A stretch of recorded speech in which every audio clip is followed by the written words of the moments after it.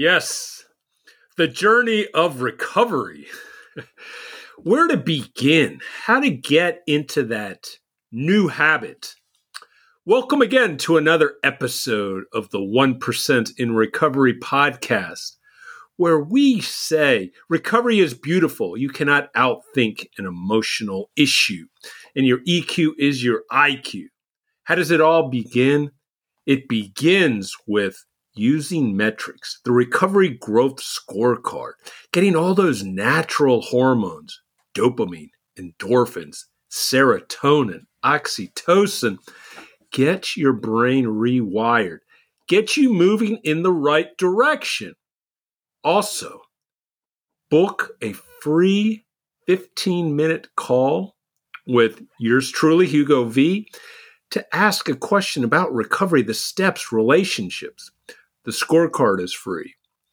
15-minute call is free. Go to the website, www.lifeiswonderful.love, L-O-V-E, or email me, hugov@lifeiswonderful.love.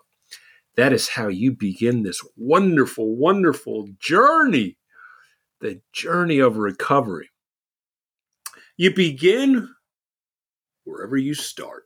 And that is the beauty of any types of journey. It does not depend on your age, your status, whether you have money, no money. All it begins is, like they say, take that first step. You put one foot in front of the other and you start moving across the floor, or you start going on this journey. Now, the journey of recovery can be a little bit confusing, the way it's usually presented. And that's why I love to simplify things. I love to make things digestible, something that you can just grab and just take a hold of, because that is the way to move forward. You do not end bad habits. You change bad habits. You have to get habits that really will push you to the life you truly want.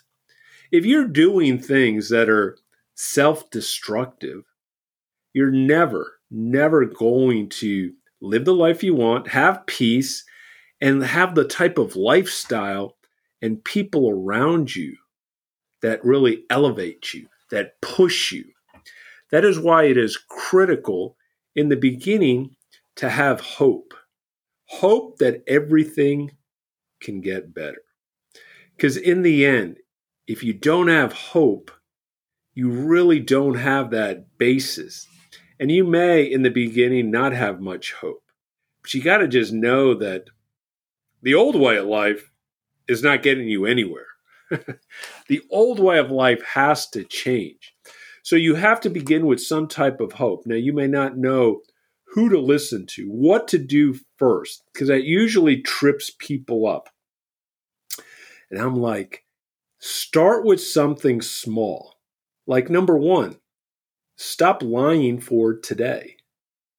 Do something that feels accomplished. You know, they do this in the military, and a lot of people say, when you get up, make your bed. At least you know that you've accomplished one thing. It's like an easy win. It won't take you very long to make your bed, brush your teeth. Do something part of your morning routine. For me, it's praying on my knees, and it's also reading for at least 15 minutes. That what gets me going in my early morning. That's what I know that I can handle quickly no matter what day has in front of me. You've got to get into. Other people do workouts. Some people have that morning coffee. They walk the dog. Something of that to almost start to get that brain working in a way that's really productive. Not to wake up and automatically take a smoke, take a drink, start looking at lines if you're gambling. That's always going to then take you down this road. How you start a day, how you end a day, what you do in the middle is very, very important. So you have to begin that journey. And I always say, okay, after hope, it's really got to start getting honest. And that's why if you're an addict, you're a gambler, a drunk, you're lying. You're always lying mainly to yourself. And that's why it's so important to start looking at your life. How truthful are you? Are you living the life that you truly want? That is what I mean by honesty. If you're not living the life that you want, then you're not being honest with yourself. And then other people don't know who you are. And so you begin like that with hope, honesty, and small changes. Hey, can I get to the meeting? Can I get to the gym?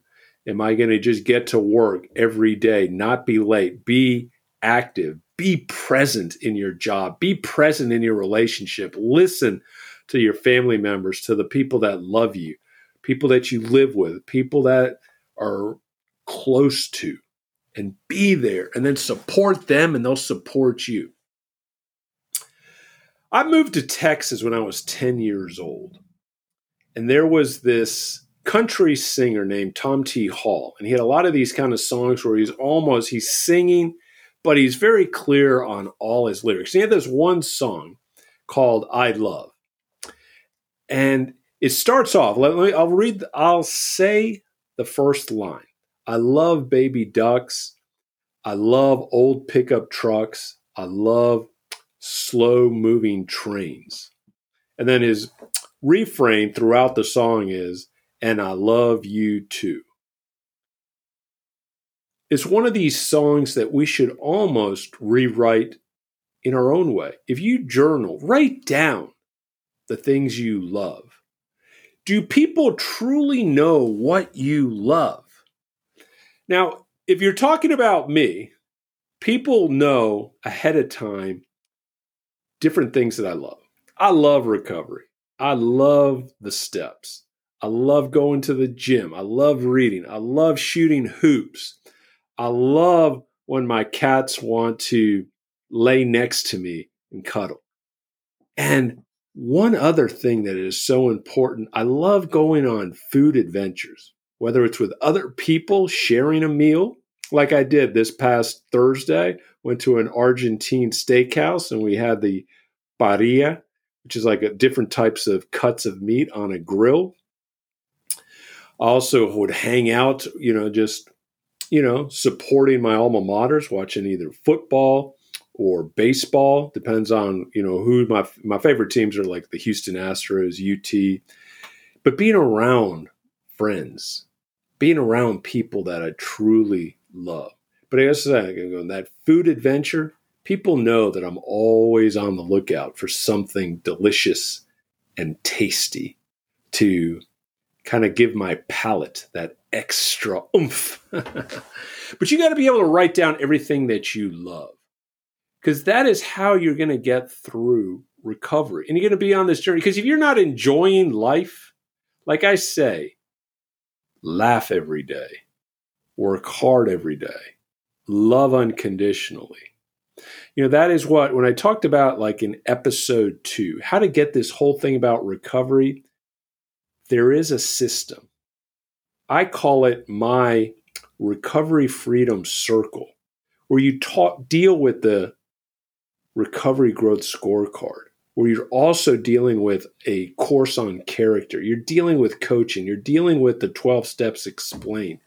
All of this to save you time, to save you money. And you can start by doing things that are pretty easy, because when you start getting motivated and start getting these wins, that's what propels you. That's why we celebrate 30 days in recovery. We celebrate 60 days. You got to keep moving and getting excited. Like, we all can get complacent in our life, whether it's with a relationship, a job, a business, recovery. But each day, we need to be really looking at what is our next thing that we want to accomplish. What is the next thing that really can bring us joy? That is really how you stay on the road of recovery. And there is never even a thought of relapse, or there's a thought of going back to the personality of an addict, because that is actually even worse than relapsing. Just going back to being a jerk, going back to lying, to being secretive, to being non-communicative about your feelings or your desires or your wants or your needs. Because that is true recovery, being just open, vulnerable, letting people say what they want to you, and understanding that it might be their opinion. It might be their observation. It might be their point of view. But deep down, you know who you are. You love yourself. You know you're on the right track. And it is always good to get feedback, because feedback will always help us improve whatever area of life that we're trying to improve, whatever you truly want. So get on this road of recovery. And that way you get to live your best life. So laugh, work hard, and especially love. And be always able to say, I love you too. I love you too. With that, we'll end this episode of the 1% in Recovery podcast.